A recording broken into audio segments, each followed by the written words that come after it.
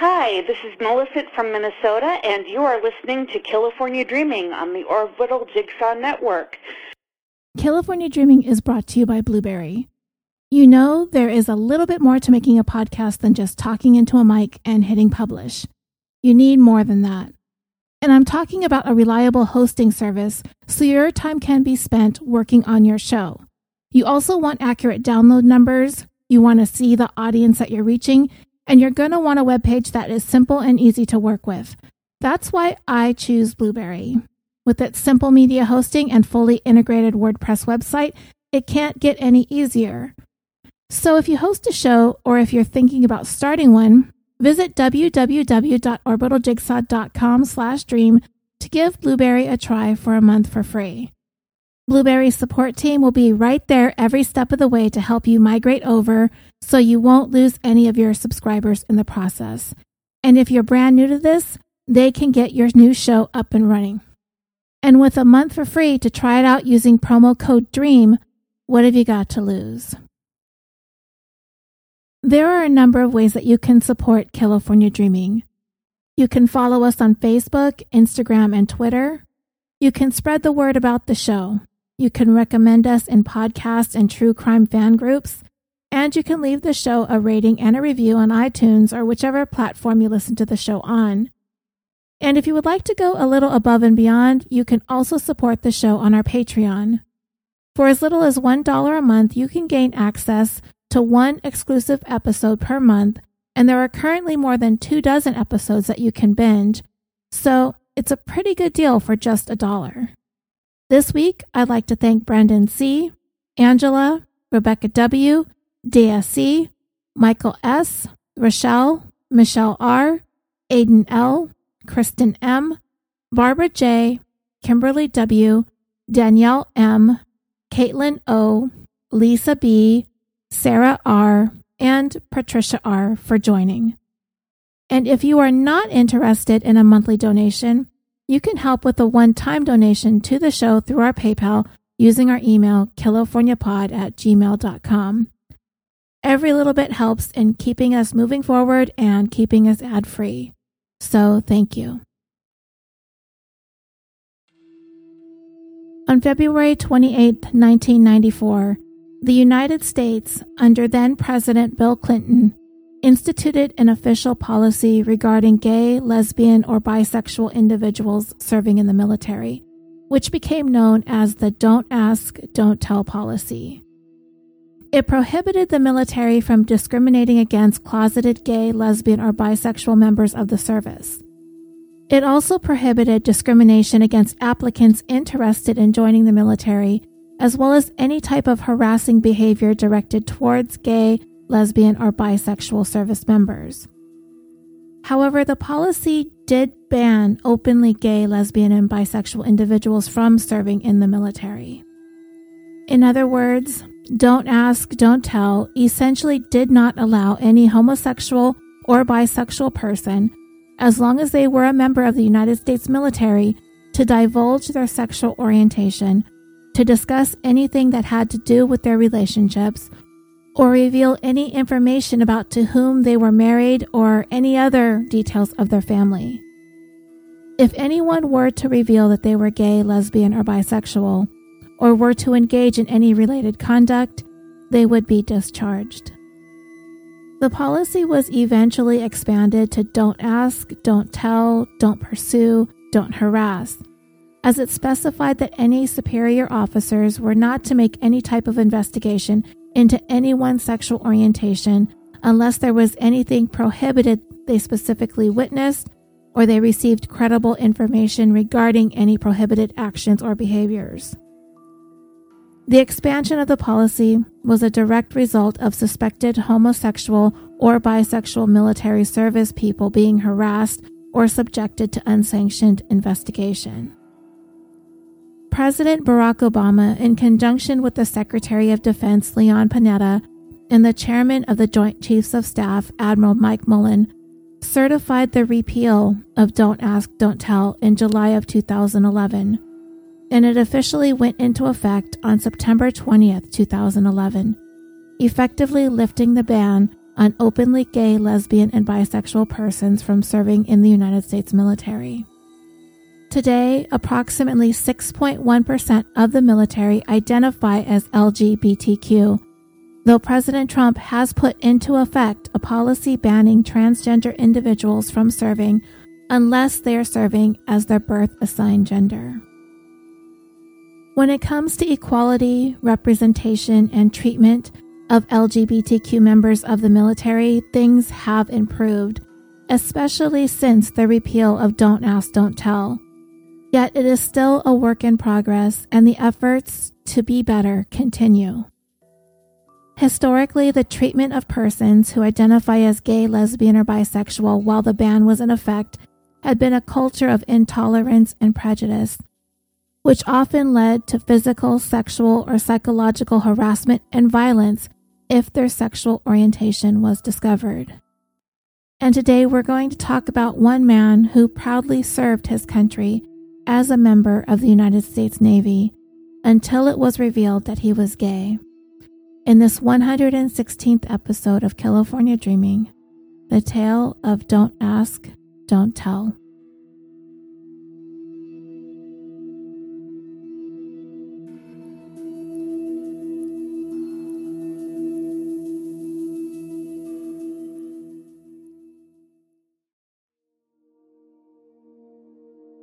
Alan Schindler Jr. was born December 13, 1969 in Chicago, Illinois, raised along with two siblings by single mom Dorothy Schindler after she was widowed when Alan's dad passed away. Alan was the oldest of her children, and as a child he was outgoing, a good and caring child who was very close with his family. He had an exuberant sense of humor, ever the jokester. To a point, he'd nearly drive his mother mad. He was also an animal lover and often brought home strays. Both Alan's father and grandfather served in the Navy, and when Alan turned 18 in 1988, filled with the desire to see the world and embark on a journey that would open up new adventures and experiences for him, he followed in his father's and grandfather's footsteps and joined the Navy as well. It would be the first time he would leave Chicago Heights when he was sent for boot camp at Camp Pendleton, located in San Diego County in Southern California. But in order to do so, in order to be a member of the United States Navy, he would have to keep a secret that he had even kept from his own family growing up, that he was gay. When Alan joined the Navy in 1988, all had been quiet, without there having been any sort of substantial military combat in more than a decade since the Vietnam War. So Mom, Dorothy, was confident and comfortable with her oldest boy being off at sea during this time of peace.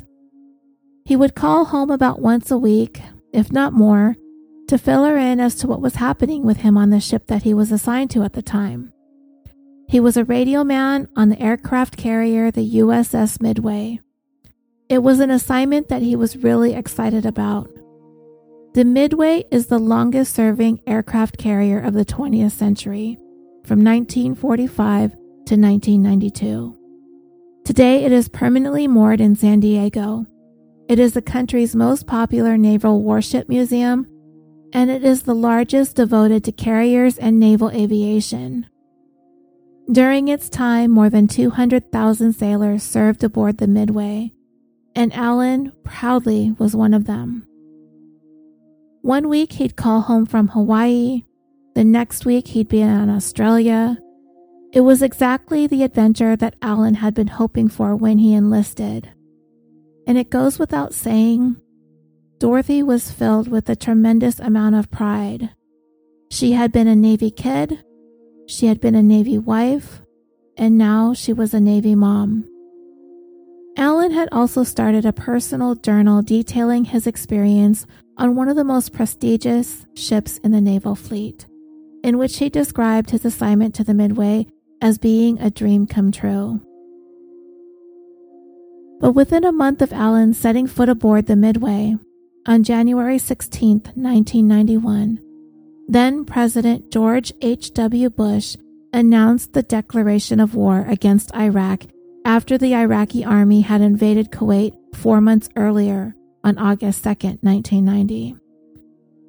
In what would be codenamed Operation Desert Storm, U.S. forces were deployed into Saudi Arabia, and at the urging of President Bush, 35 other countries joined the coalition effort, which brought about the formation of the largest military alliance since the Second World War.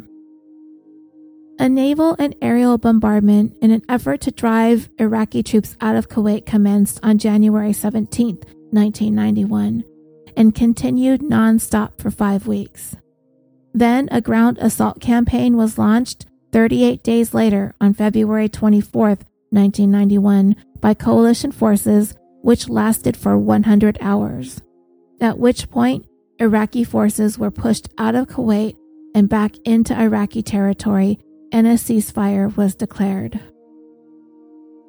The USS Midway served as the flagship for the naval forces during Operation Desert Storm and its campaign against Iraq, which means on board is the commanding admiral of a specific fleet of ships, but it could also mean that the ship is the first, largest, fastest, most heavily armed, and most well-known vessel.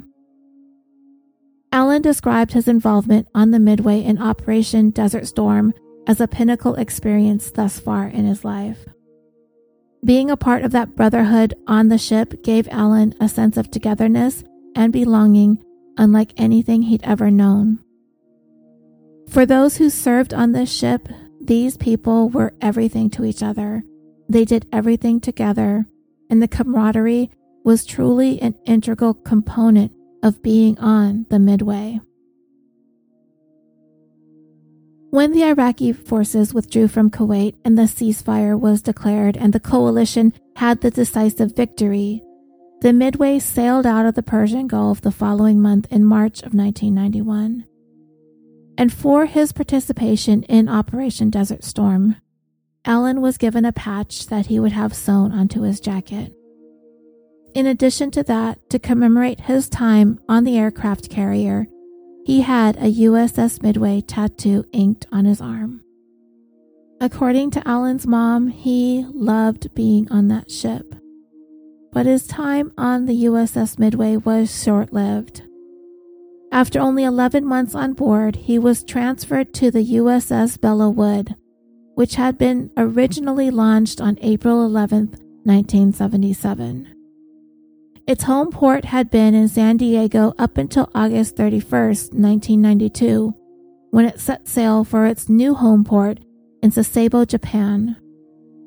Along the way, the Belleau Wood even stopped off in Hawaii after the islands were hit by Hurricane Iniki to provide disaster relief, for which the ship was awarded a second Humanitarian Service Medal.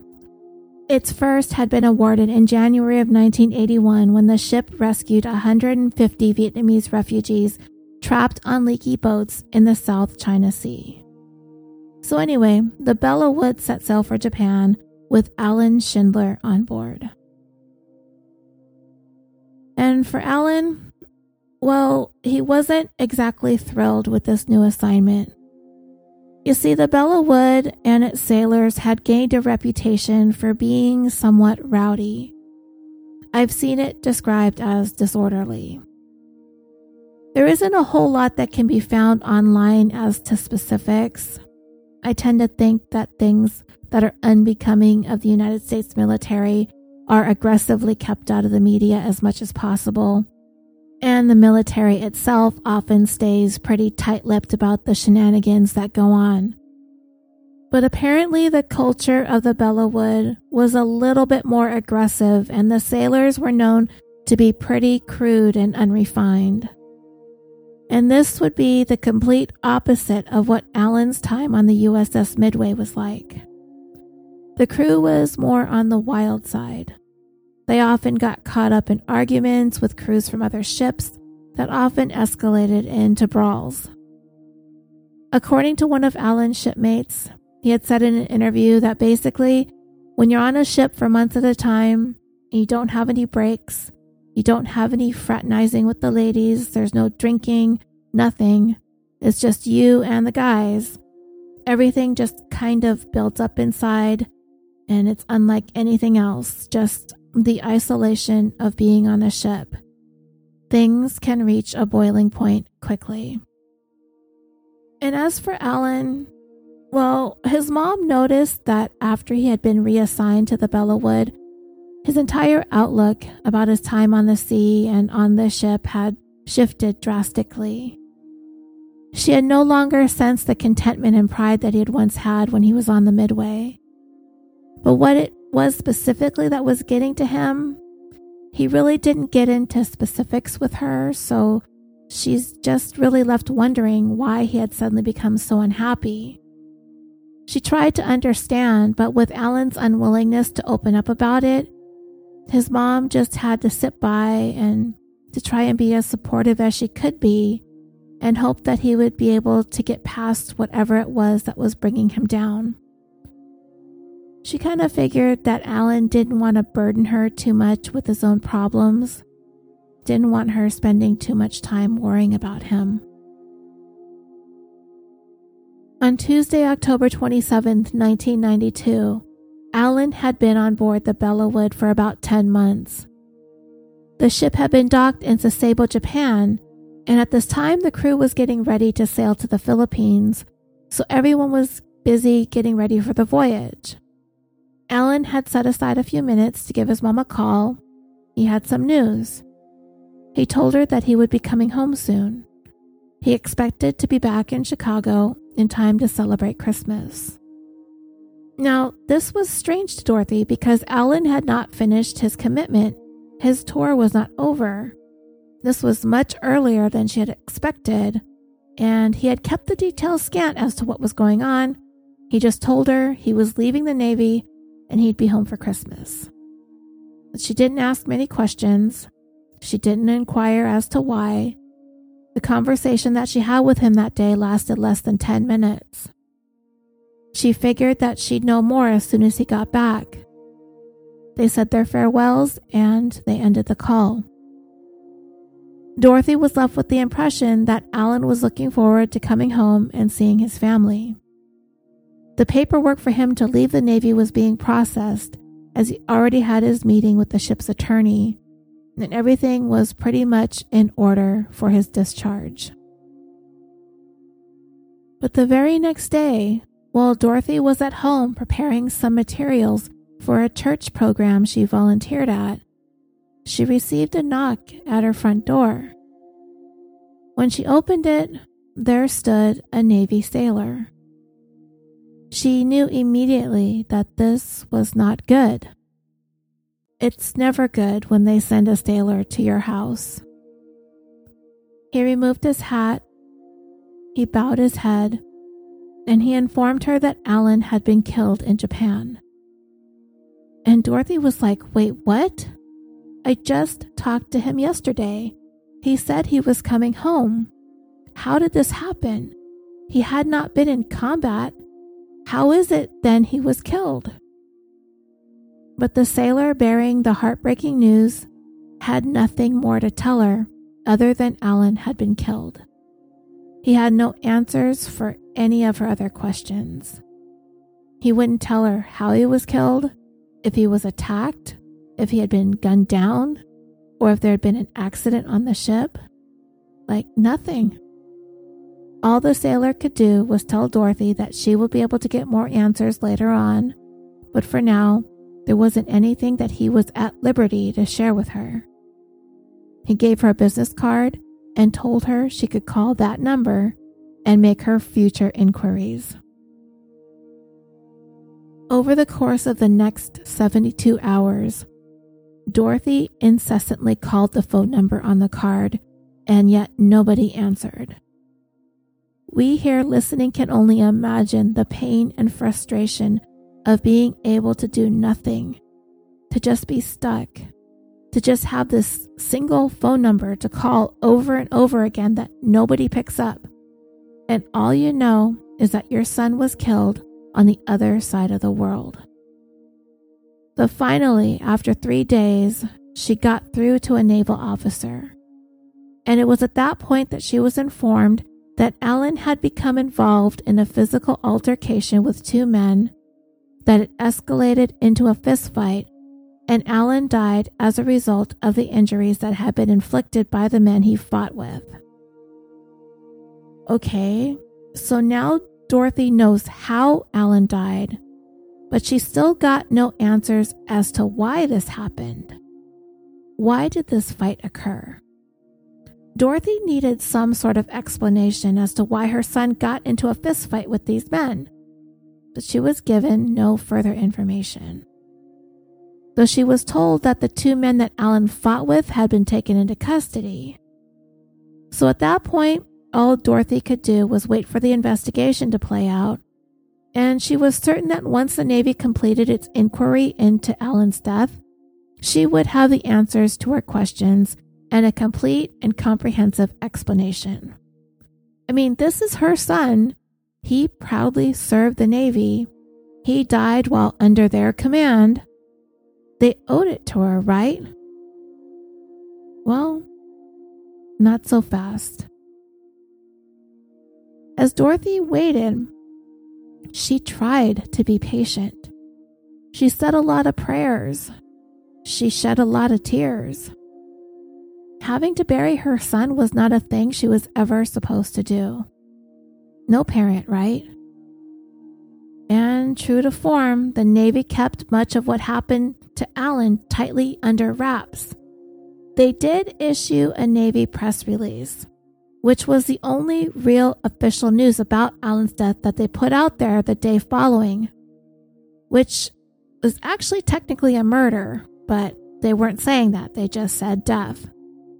It said something along the lines of his death was a result of a beating that was unrelated to anything that had to do with race, nor did it have anything to do with illegal drugs. That was it. The press release itself was barely even noticed by any media outlets. Nobody picked up on it.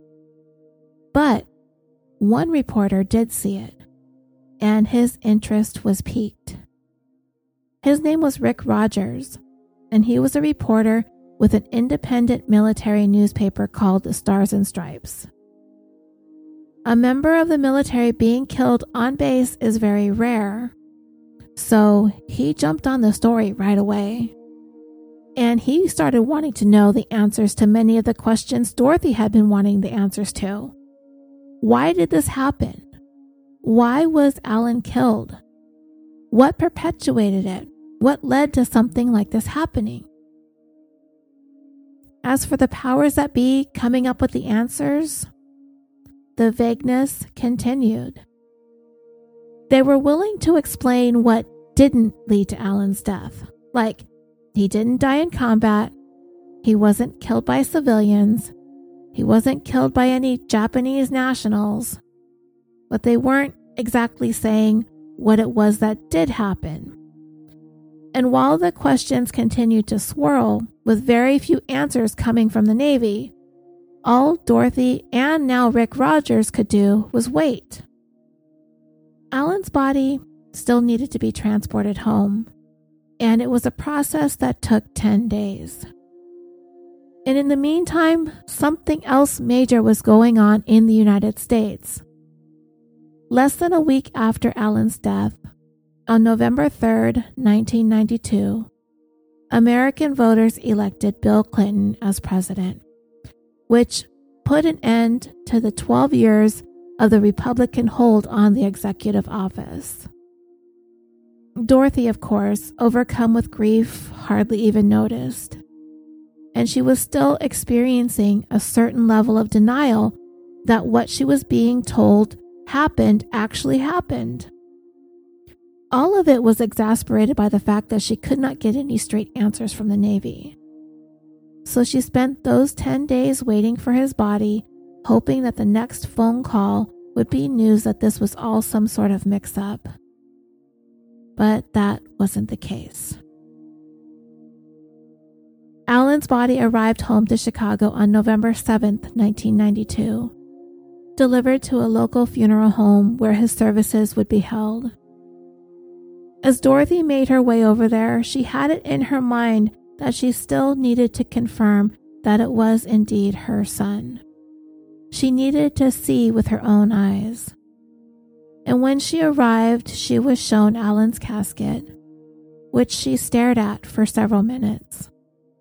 She had actually been instructed by the Navy personnel to not look inside the casket. Don't open it.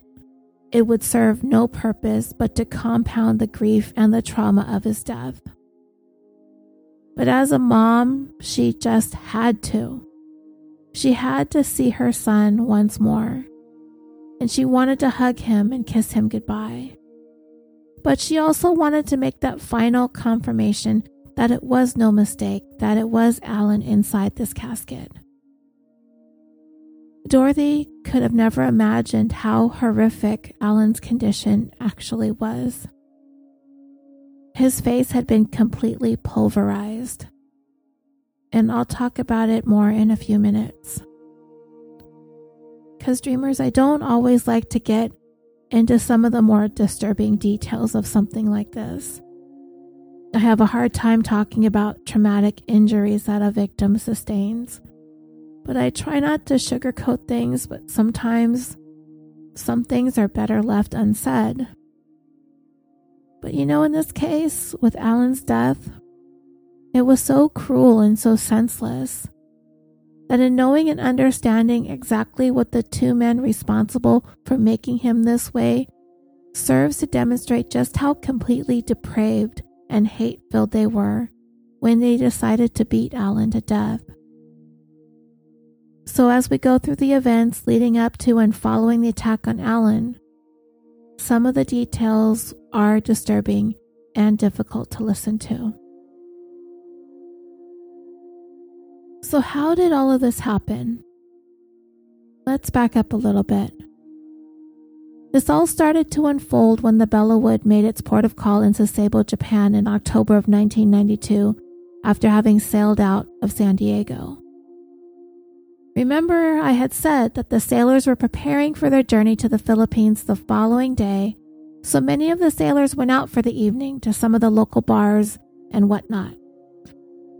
Late that night, just before midnight, an officer named Jonathan White, a cook on the Bellawood, arrived at the Naval Investigative Services Department. And with one look at him, it was quickly determined that something had gone terribly wrong, as Jonathan had blood all over his hands and his clothing. He informed the investigative officers that he had just witnessed a crime. Like many of the other sailors wanting to enjoy their last night in port, he had gone off base to an area called Sailor Town, which were just a series of streets and alleys where the sailors hung out on their nights off. There were karaoke joints and bars, just places to let loose and have a good time before having to set sail the following day. After he had had some drinks, Jonathan decided to call it a night and started walking back to base. In between Sailor Town and base, there is a park, and there is also a public restroom, so he decided to stop in to relieve himself. So the way this bathroom is designed, parts of the walls were constructed out of those Art Deco style glass block walls. You can't see through these blocks, but they allow for natural light to come through, and you can sort of make out silhouettes, or like the shadow of a person if someone is standing on the other side. So as Jonathan is getting closer to the entrance of the bathroom, he started to hear some sort of sounds coming from inside. His first inclination was that someone must be having sex inside the bathroom. He was not going to go inside just yet, but he was attempting to try and make out what it was he was seeing through these glass blocks. And while he's looking at these shadows, it becomes apparent to him that this is not two people engaged in sexual activity.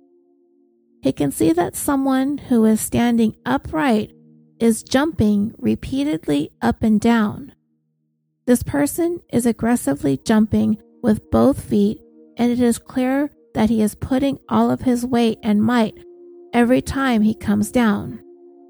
And as this person is stomping, he is also singing. As Jonathan is peering through these glass blocks at the shadows on the other side, he's able to make out a second person standing off to the side near the entranceway of the restroom. And upon getting an even closer look, Jonathan starts to make out the shadow of something else on the floor of the bathroom. And as he struggles to try to make sense of what exactly is going on here, he soon realizes that the shadow on the floor is in fact a third person. And this third person is being stomped on hard by the jumping man. And as he stood there watching and listening, he could hear, in between the grunts and the stomps, the sounds of gurgling coming from the person being stomped. The gurgling on his own blood as he struggles to breathe, as he struggles for life. And it is unlike any sound Jonathan had ever heard before in his life, and it was horrifying. Jonathan quickly left the scene, looking and yelling for someone to come help, and this startled the two men in the bathroom, causing them to flee. Jonathan found a shore patrolman and told him what was happening. He explained what he just witnessed in the public restroom, and the two men rushed back to the scene, but by the time they got there, the only person left was the person who was on the ground being stomped. Whoever had done this was long gone. As the two men stood there trying to process what these attackers had done, the man on the ground was still barely alive, still struggling through his own blood to breathe. He had been beaten so bad, they weren't even able to tell what race he was. His face had been completely smashed in. When Dorothy opened up her son's casket, among the massive injuries she had seen on his face, it was clear that he had tread marks of tennis shoes across his face, forehead, and chest.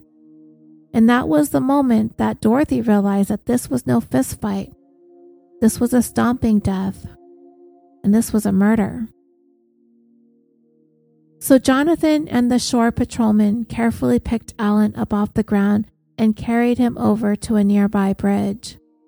But it was at that point that they realized that the man was no longer struggling to breathe, despite their efforts to revive him.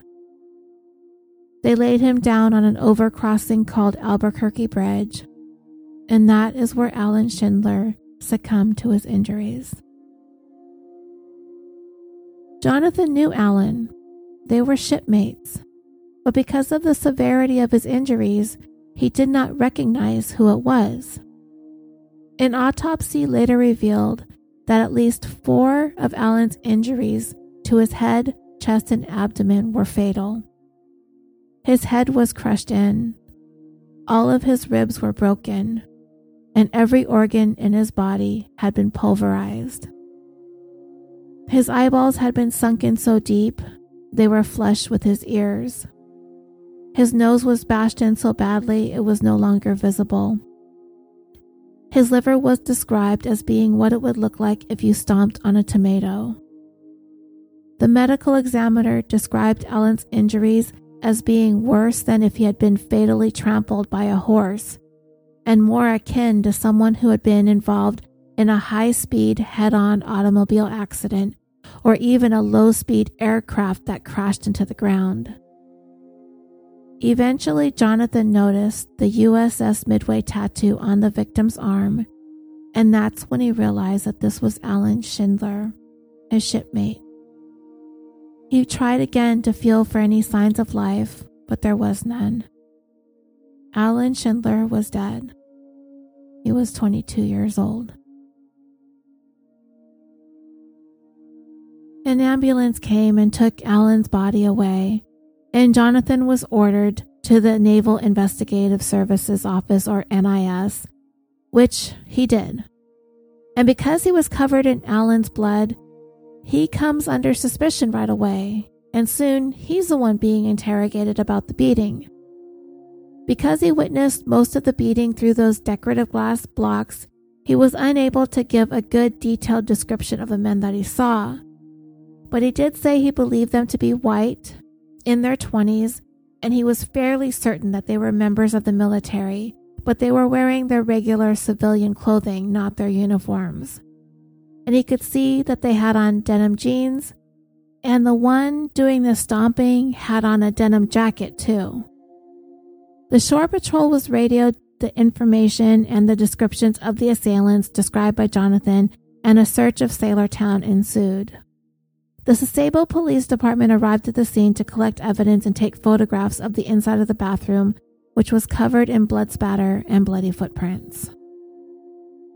Jonathan was ordered back to the ship, but he was still not out of the woods yet.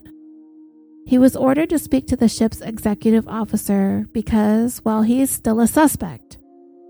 He went to the office of the executive officer, and his captain was there too. And, Jonathan is really nervous because he has no idea what's happening.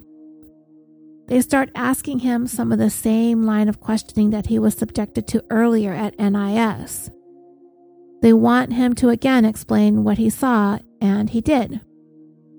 And Jonathan soon realized that he really isn't a suspect because the executive officer made it crystal clear that he was not to breathe a word about this to anyone. Nothing. Anything he saw or heard, keep it to himself.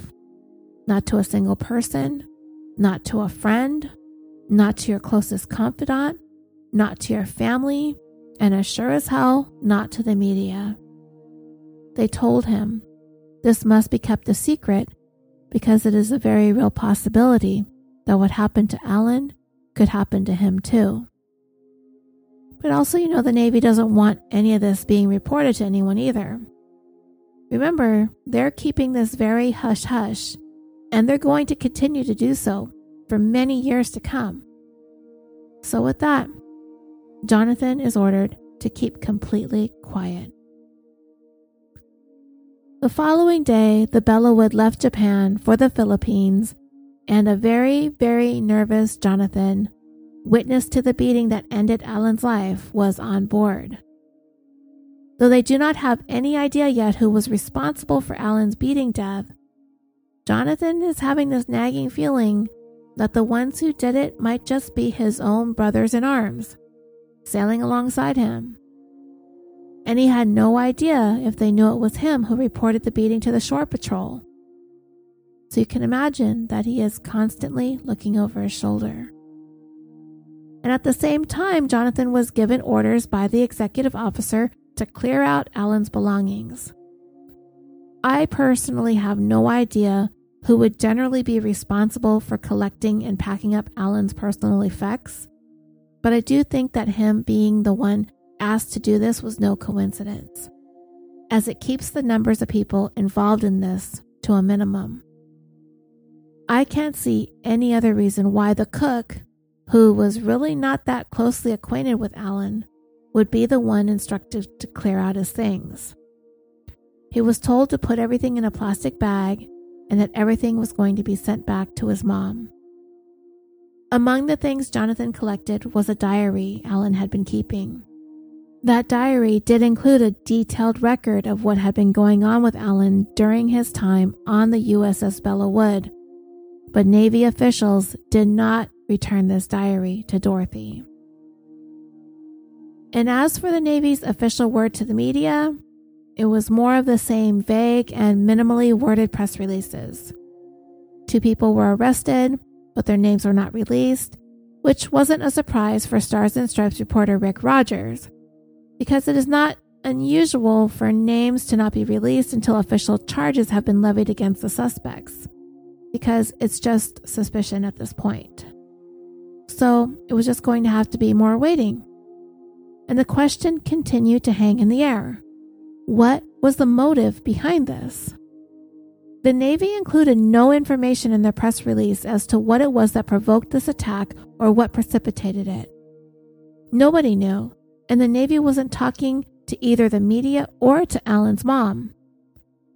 Rick Rogers, of course, is chomping at the bit to find out anything that he could about the crime. And the less the Navy is saying, the more time passes without any information coming, the more Rick Rogers' curiosity is being stoked. So he's on the phone every single day, badgering the Navy for information. And then suddenly Rogers catches wind of an Article 32, and this really grabs his attention. What is an Article 32? Well, it's a hearing. It's a proceeding under the United States Uniform Code of Military Justice that would be the equivalent to a preliminary hearing in civilian court. There are several different levels with which the military can deal with infractions committed by service members. The most serious, of course, is a court-martial. An Article 32 hearing is mandatory before a defendant can be subjected to a general court-martial.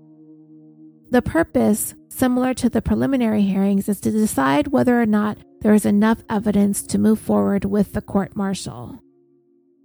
So Rick Rogers is thinking, great, this is a hearing to determine what sorts of evidence they have against the suspect, who had been taken into custody. The details of the case are going to be laid out, which should include the details of what happened the night that Alan was beaten, how it went down, who did what, how it started, how it escalated, and the reasons behind it. So he's going to be able to gather up a great deal of information from the Article 32 hearing. So Rogers was calling, trying to pry information out of Navy officials. And they hold him at bay, and they tell him, we'll keep you abreast of any developments when it comes to the potential of this Article 32 hearing being held. But then soon the Navy started to ignore his calls, which probably doesn't surprise us listening to this case thus far. The Navy is not only doing everything it can to keep the details of Alan's death under wraps, at the same time, they were actively attempting to coerce Stars and Stripes into publishing only flattering military stories. It goes without saying, Alan's beating death is an ugly mark on the Navy's polished veneer. But Stars and Stripes isn't having it. They are an independent publication.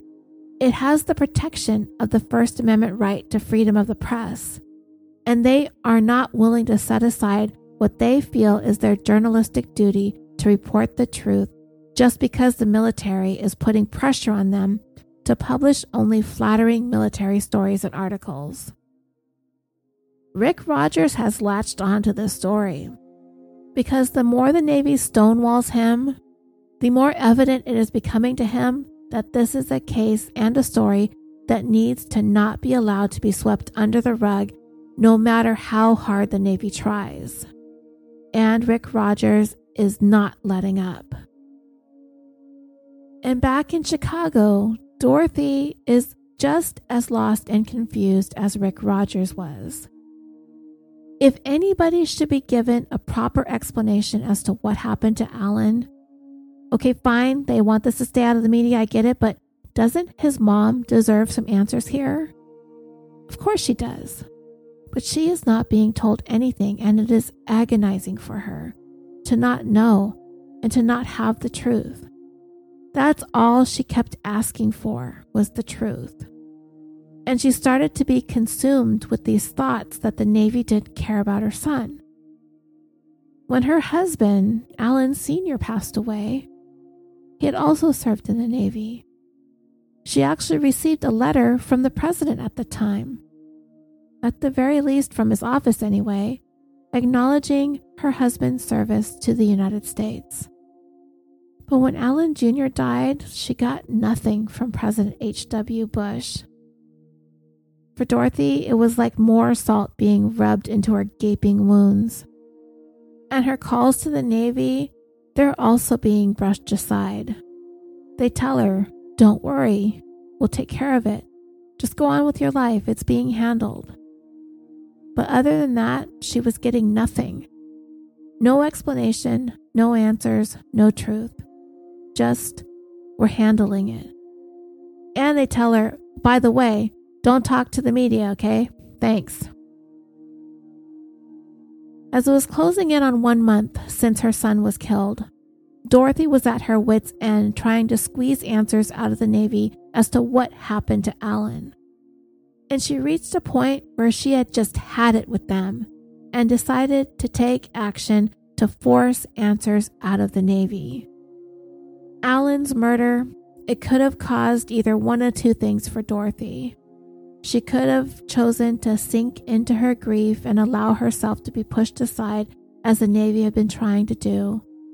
Or a fire could have been lit under her, and she was not going to allow the Navy to bully her into staying quiet. Yeah, this was her only son. There was no way she was going to stay quiet and let the Navy keep their secrets from her, especially when it comes to Alan's life and his death. She wanted answers, so she began her own independent investigation. She started off with writing letters to her senators and her state representatives and to President-elect Bill Clinton. Dorothy had no interest in dealing with Bush, seeing him as being part of the problem. So while Dorothy is firing off letters to anyone who will listen from her little home in Illinois, Rick Rogers has uncovered some stunning information from all the way over in Japan, where this all took place. He discovered that an Article 32 hearing had surreptitiously taken place in Tokyo for a man named Charles Vins. Okay, who the heck is Charles Vins? Well, he was one of the two sailors taken into custody following Alan's murder. The media had not been informed of the Article 32. No reporters were there. Nothing was made public, which should not have been the case. A press release regarding the hearing should have been issued, but it wasn't. And the Navy would go on to blame the mishap on a bureaucratic mix-up. But Rick Rogers saw it for what he believed it to be: the Navy purposefully obstructing and hindering media involvement in the court proceedings. This only caused Rogers to become not only more curious, but motivated him even more so to keep digging for answers. What the heck is the Navy trying to hide here? There are way too many questions that need to be answered, and there is still one sailor being held in custody for Alan's death, but he hasn't been formally charged yet. So Rogers isn't just ready to roll over, because he strongly believes the most important thing in all of this is that the public, and especially Alan's family, to be made aware of what happened here. He feels like everyone has the right to know, and he's not wrong. The more the Navy tries to hide, the more he's trying to smoke them out. Then one day, Rick Rogers received a piece of mail at his office at Stars and Stripes that changed the entire trajectory of his investigation into Alan's death. It was sent to him from a source not associated with the Navy, and it was really the first piece of information he had been made privy to that gave him an inkling of what the reason was behind Alan's beating death. It was huge and it was important. But before he could go any further with what he now had in his hands, he had to speak to Alan's mom first, because he was fairly certain that she had no idea about this information he had just received. And in the interest of journalistic integrity, he felt compelled to speak to her before moving forward. So on December 6, 1992, out of the blue, Dorothy received a call at her Illinois home from Rick Rogers. Still having no idea what was going on with her son's case, she was completely taken aback by his call.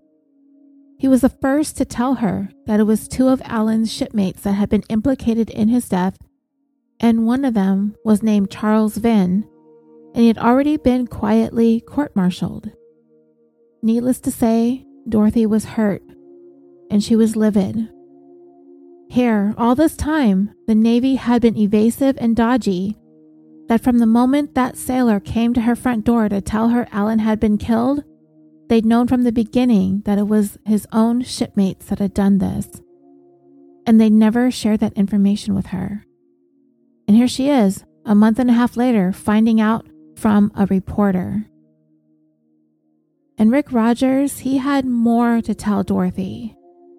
And this information came to him by way of that letter I mentioned earlier, written to him at his office from 3 people who worked in Sasebo. They were not with the military. They worked in Sailortown, in some capacity involving entertainment or performing at some of the night spots that the sailors frequented. These 3 individuals had become acquainted with Alan, and during the short time he had been stationed at Sasebo, they'd become friends with him. So when they learned of his death, they were very shocked at the brutality of it, and they kept tabs on what was going on with the investigation. And as the weeks passed and the Navy had little to nothing to say about it, Alan's friends realized that the Navy was trying to cover up the truth about what happened to him, and that just didn't sit well with them.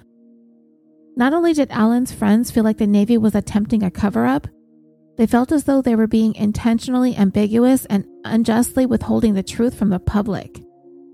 So like Alan's mom, they started sending out letters of their own. But not to politicians, but rather the media. Every major newspaper, every news outlet, every television station, just to anyone they thought would listen to what they had to say about it. And the only one to acknowledge the letter and to respond to it was Rick Rogers over there at Stars and Stripes. Of all the letters that they sent, he was the only one. And he told Dorothy about the letter. It read, "To whom it may concern, a friend of ours, Al, who was in the process of being dismissed from the Navy due to his homosexuality, was brutally beaten beyond recognition and left to die in a park bathroom urinal. The reason for the murder was reported by the Navy as a quote-unquote difference of opinion, and not the grievous crime of gay bashing that it was. Why should the death of an admitted homosexual be swept under the carpet by the U.S. Navy? Why does the U.S. military get away with this discrimination? This letter is being written in the hopes that Al did not die in vain." This was the first that Rick Rogers had heard of the possibility that Alan Schindler was gay. More importantly, he needed to know, is it true? And if it was true, and this was the reason that Alan was beaten to death, then this would change everything. Tolerance and acceptance of people who identify as LGBTQ has made tremendous strides since the 1990s. But the homophobic, biphobic, and transphobic violence persists in the United States and around the world.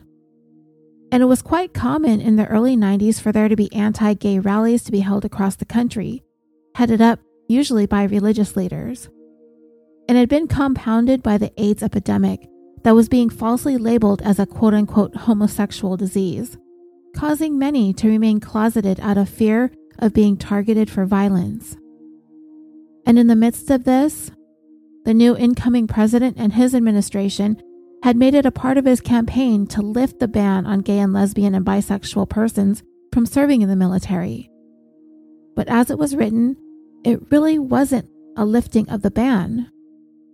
The ban remained in place. You could serve in the military if you were gay, lesbian, or bisexual, but you had to keep it to yourself. You couldn't talk about it openly. You couldn't mention it. And you also were not to be questioned about it, because you were still not allowed to be openly homosexual.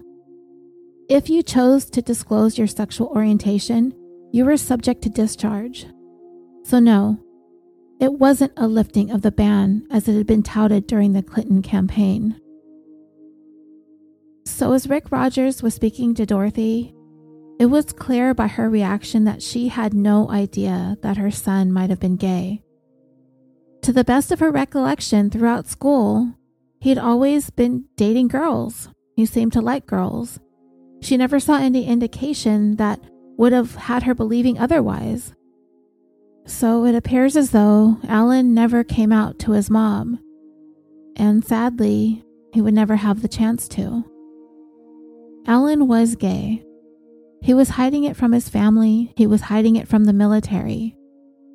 But Dorothy, at first, she didn't believe what the letter Rick had received was saying about her son and his death. But as Dorothy took the time to let it all sink in, she doubled down on her efforts to get to the truth.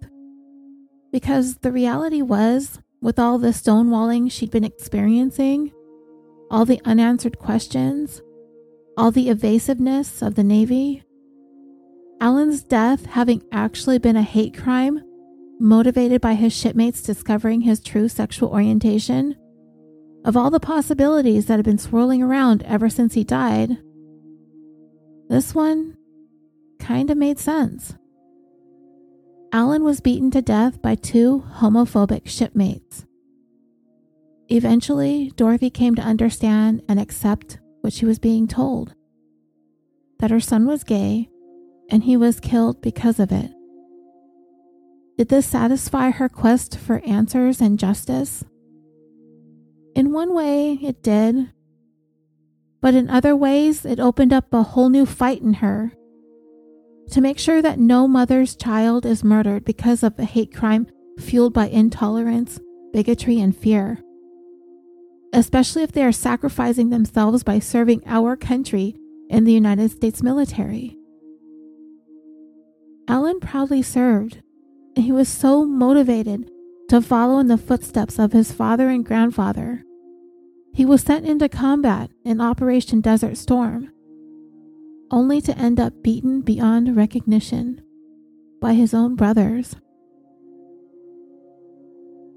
After Rick Rogers spoke to Dorothy about the letter he'd received, and she began to come to terms with the truth, he published his article in Stars and Stripes.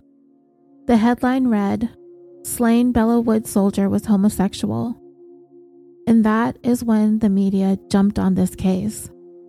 Dorothy's phone started blowing up. The news of a gay sailor being beaten to death by his own shipmates was everywhere. And I'm pretty sure the Navy was cringing. Rick Rogers also reported the news that the Navy had quietly court-martialed one of the suspects, Charles Vins, sentencing him to 1 year in the brig, which is military speak for a prison, particularly one on board a Navy or Coast Guard vessel, or at an American Naval or Marine Corps base. And a part of this slap on the wrist included Vins being dishonorably discharged and required to testify against the other person being held in custody for Alan's beating death, Terry Helvey. When Rick Rogers broke the story, Helvey had not yet been charged, though Vins had already been sentenced and was serving his time. Helvey was also being held in the brig in Japan, and up to this point, every move the Navy had made on the case had all been done surreptitiously. The Navy had made some public announcements that it was fully committed to seeking justice for Alan and his family, but at this point, nobody is really believing that they're being on the up and up about anything going on in the case. The biggest fear was that they were going to just process Helvey through the system quietly, keeping everything under wraps and issue him a paltry sentence just like they did with Vins. And gay rights activists who had caught wind of the story were not sure the Navy itself would be able or willing to investigate the murder of a gay sailor with any sort of impartiality when their own policies clearly stated that gay persons were not allowed in the Navy. Essentially, Alan was in the wrong. So yeah, they did not want his unauthorized enlistment to be used against him. In January of 1993, the Navy finally turned Alan's journal over to Dorothy, and it gave her a glimpse of what was going on with her son during his time on the Midway and then on the Belleau Wood. The time that he'd spent on the Midway, Alan was doing well. He was happy this was his dream assignment. Once he was transferred to the Belleau Wood, that's when she could see a shift in Alan's overall disposition through his writings. He wrote about the harassment that he was experiencing from his fellow sailors, and the entire experience was amounting to going from living his dream to living a nightmare. In his journal, about a month before he was murdered, he had written that he reached a point where he could not take being on that ship any longer. He wrote in his journal that he had scheduled an appointment with the captain of his ship, but the captain refused to meet with him. So he took a bold step to get their attention. I mentioned his assignment was as a radio man. So he went into the radio room and sent out a call sign transmission out on a secured channel within his fleet. It read 2QT2BSTR8. Too cute to be straight. And with the transmission of that call sign, Alan was letting his entire fleet know that he was gay. Because of this unauthorized radio transmission, he was ordered to the captain's quarters for a disciplinary proceeding referred to as a captain's mast.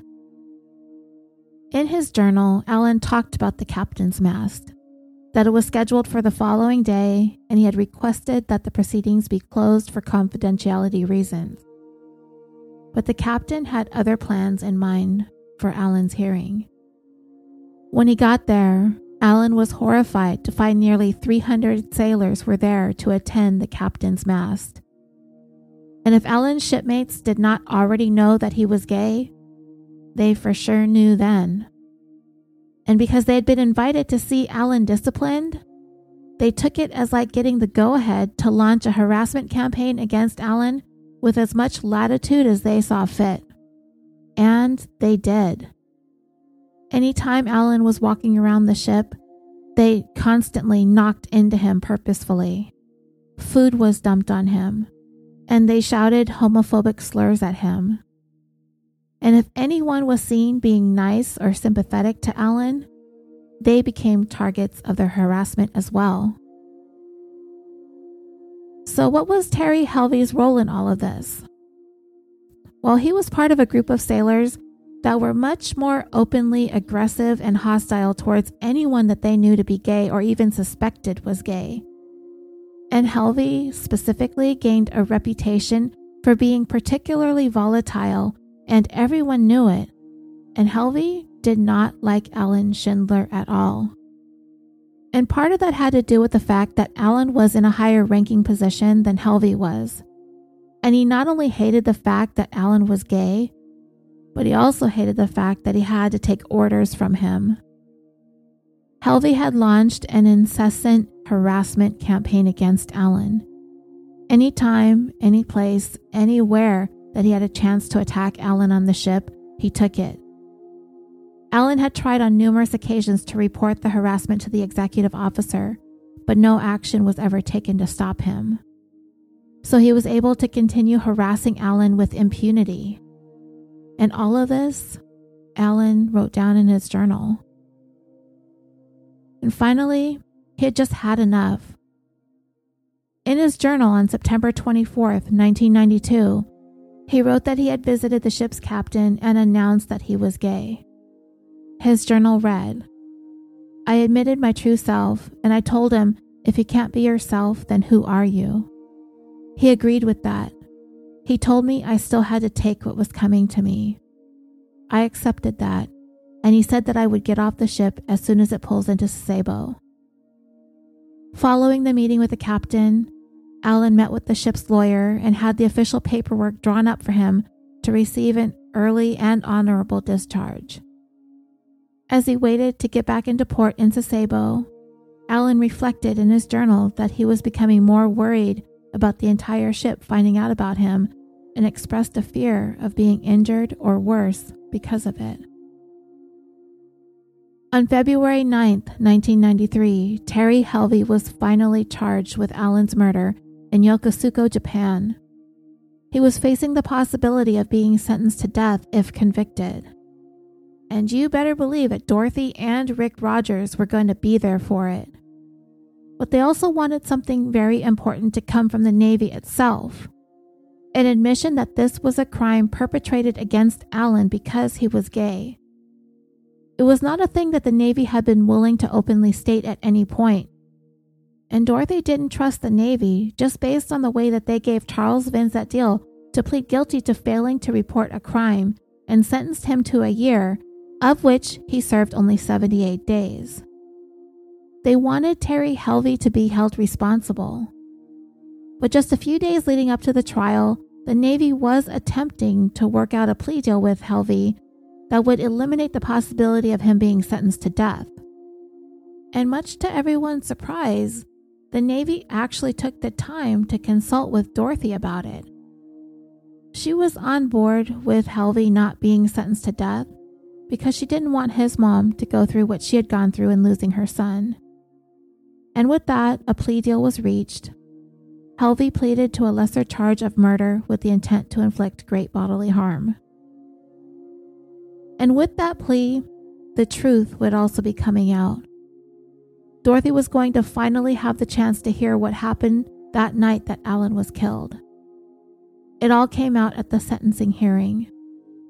Both Charles Vince and Terry Helvey acknowledged that they were in the park the night of October 27, 1992. They said that they'd both been drinking to excess that night in the park, which closed around 11, so they needed to either go someplace else or go back to base. And it was sometime after 11 that they noticed Alan, who was also headed back to base from an evening out. Remember, they were scheduled to set sail the next morning, so they were sort of cutting loose that night. So when Vince and Helvey noticed Alan, they began following him.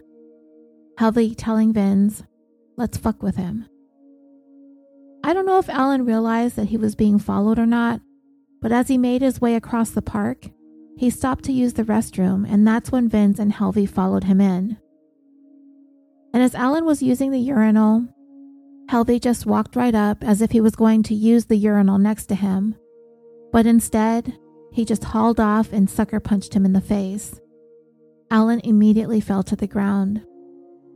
At one point, Alan's head had been smashed so hard into a urinal that it cracked the porcelain. And then Vince jumped in and began kicking Alan in the head. But Helvey ordered Vince to back away. He wanted to beat on him, and Vince complied. He stepped back and watched as Helvey began stomping on Alan's head, and then his chest, and his torso, and his abdomen.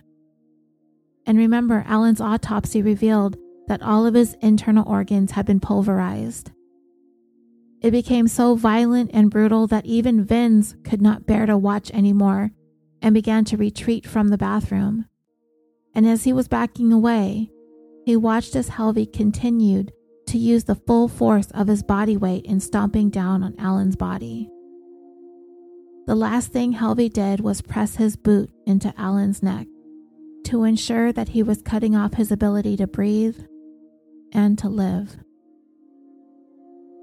When Helvey was interviewed in the days following the killing, he admitted at the time that he did not like Alan Schindler, and it had to do with the fact that it was revealed he was gay. And in more of his own misguided thinking, he thought that if he made his homophobic feelings known, that it would actually help his case. In part of his statement, he wrote, quote, "I want to add that I felt threatened by him standing beside me. He moved towards me, facing me with a smile, and said hi. I'm afraid of gays, and I was scared." And Dreamers, he didn't use the word gays. He used a different homophobic slur. "I felt boxed in, and I reacted. Then I lost control. The whole incident maybe could have not lasted more than a minute."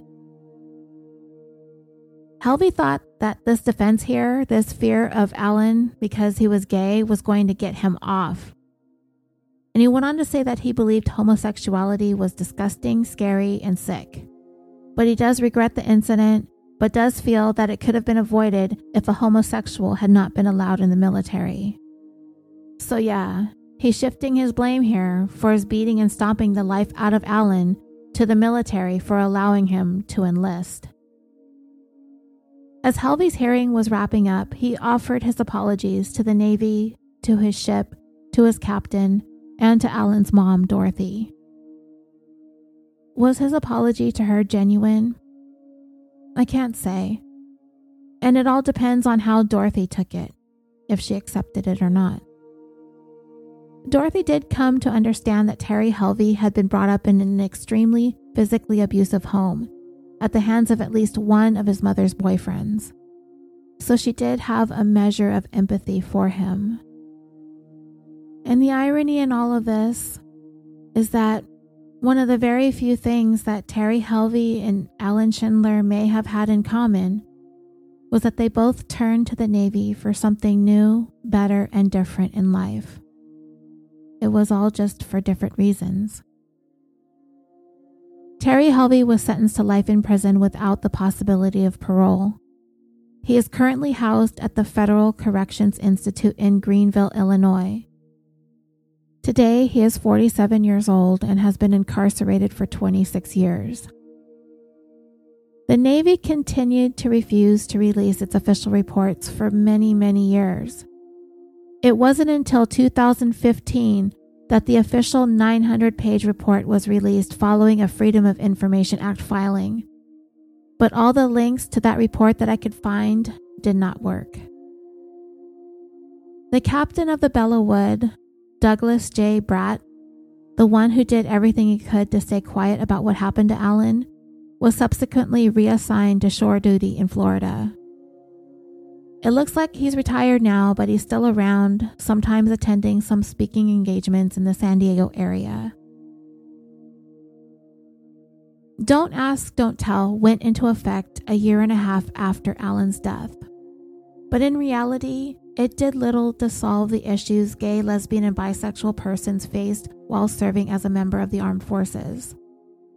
The ban was still in effect, and it really would have done little to nothing to help Alan Schindler, because the harassment was not only allowed to take place on his ship, it was also encouraged. President Barack Obama repealed the Don't Ask, Don't Tell policy during his presidency, and with that, he effectively lifted the ban on gay, lesbian, and bisexual individuals from serving openly in our military. And as for Dorothy, she became an outspoken champion for gay rights. And anytime she speaks to a crowd, she is not just Alan's mom, she's everybody's mom.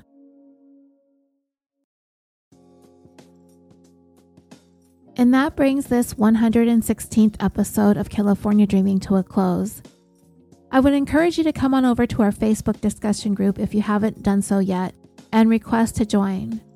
It's there we discuss the cases that we cover, share our thoughts and opinions, not only about our show, but any other podcasts that you listen to, documentaries that you've watched, or books that you've read, as well as any current news stories, posts about your pets, funny memes, anything. Just come on over and share. You can also go over to the show's Facebook page, like the page, and leave a review or a recommendation. You can also follow us on Twitter at CaliforniaPod and on Instagram at CaliforniaDreamingPod. I'd like to take the time to wish the following dreamers a happy birthday. Jessica P. on November 2nd, Andy S. on the 3rd, Tammy R. on the 8th, Aaron S. on the 9th, and Crystal P. on the 12th. I hope you all had a fabulous birthday. California Dreaming is brought to you by the Orbital Jigsaw Network, a podcast production company on a mission to create some of the best podcasts to listen to.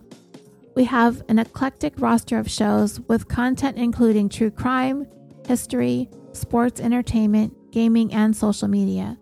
So visit our website at www.orbitaljigsaw.com. You'll find links to all of our podcasts, as well as a direct link to our merchandise store on TeePublic.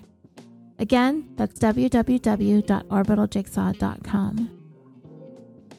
Thank you again so much for listening. I'd also like to take the time to thank all of our veterans for your sacrifice for our country. I'm your host, Roseanne, and until next time, sweet dreams.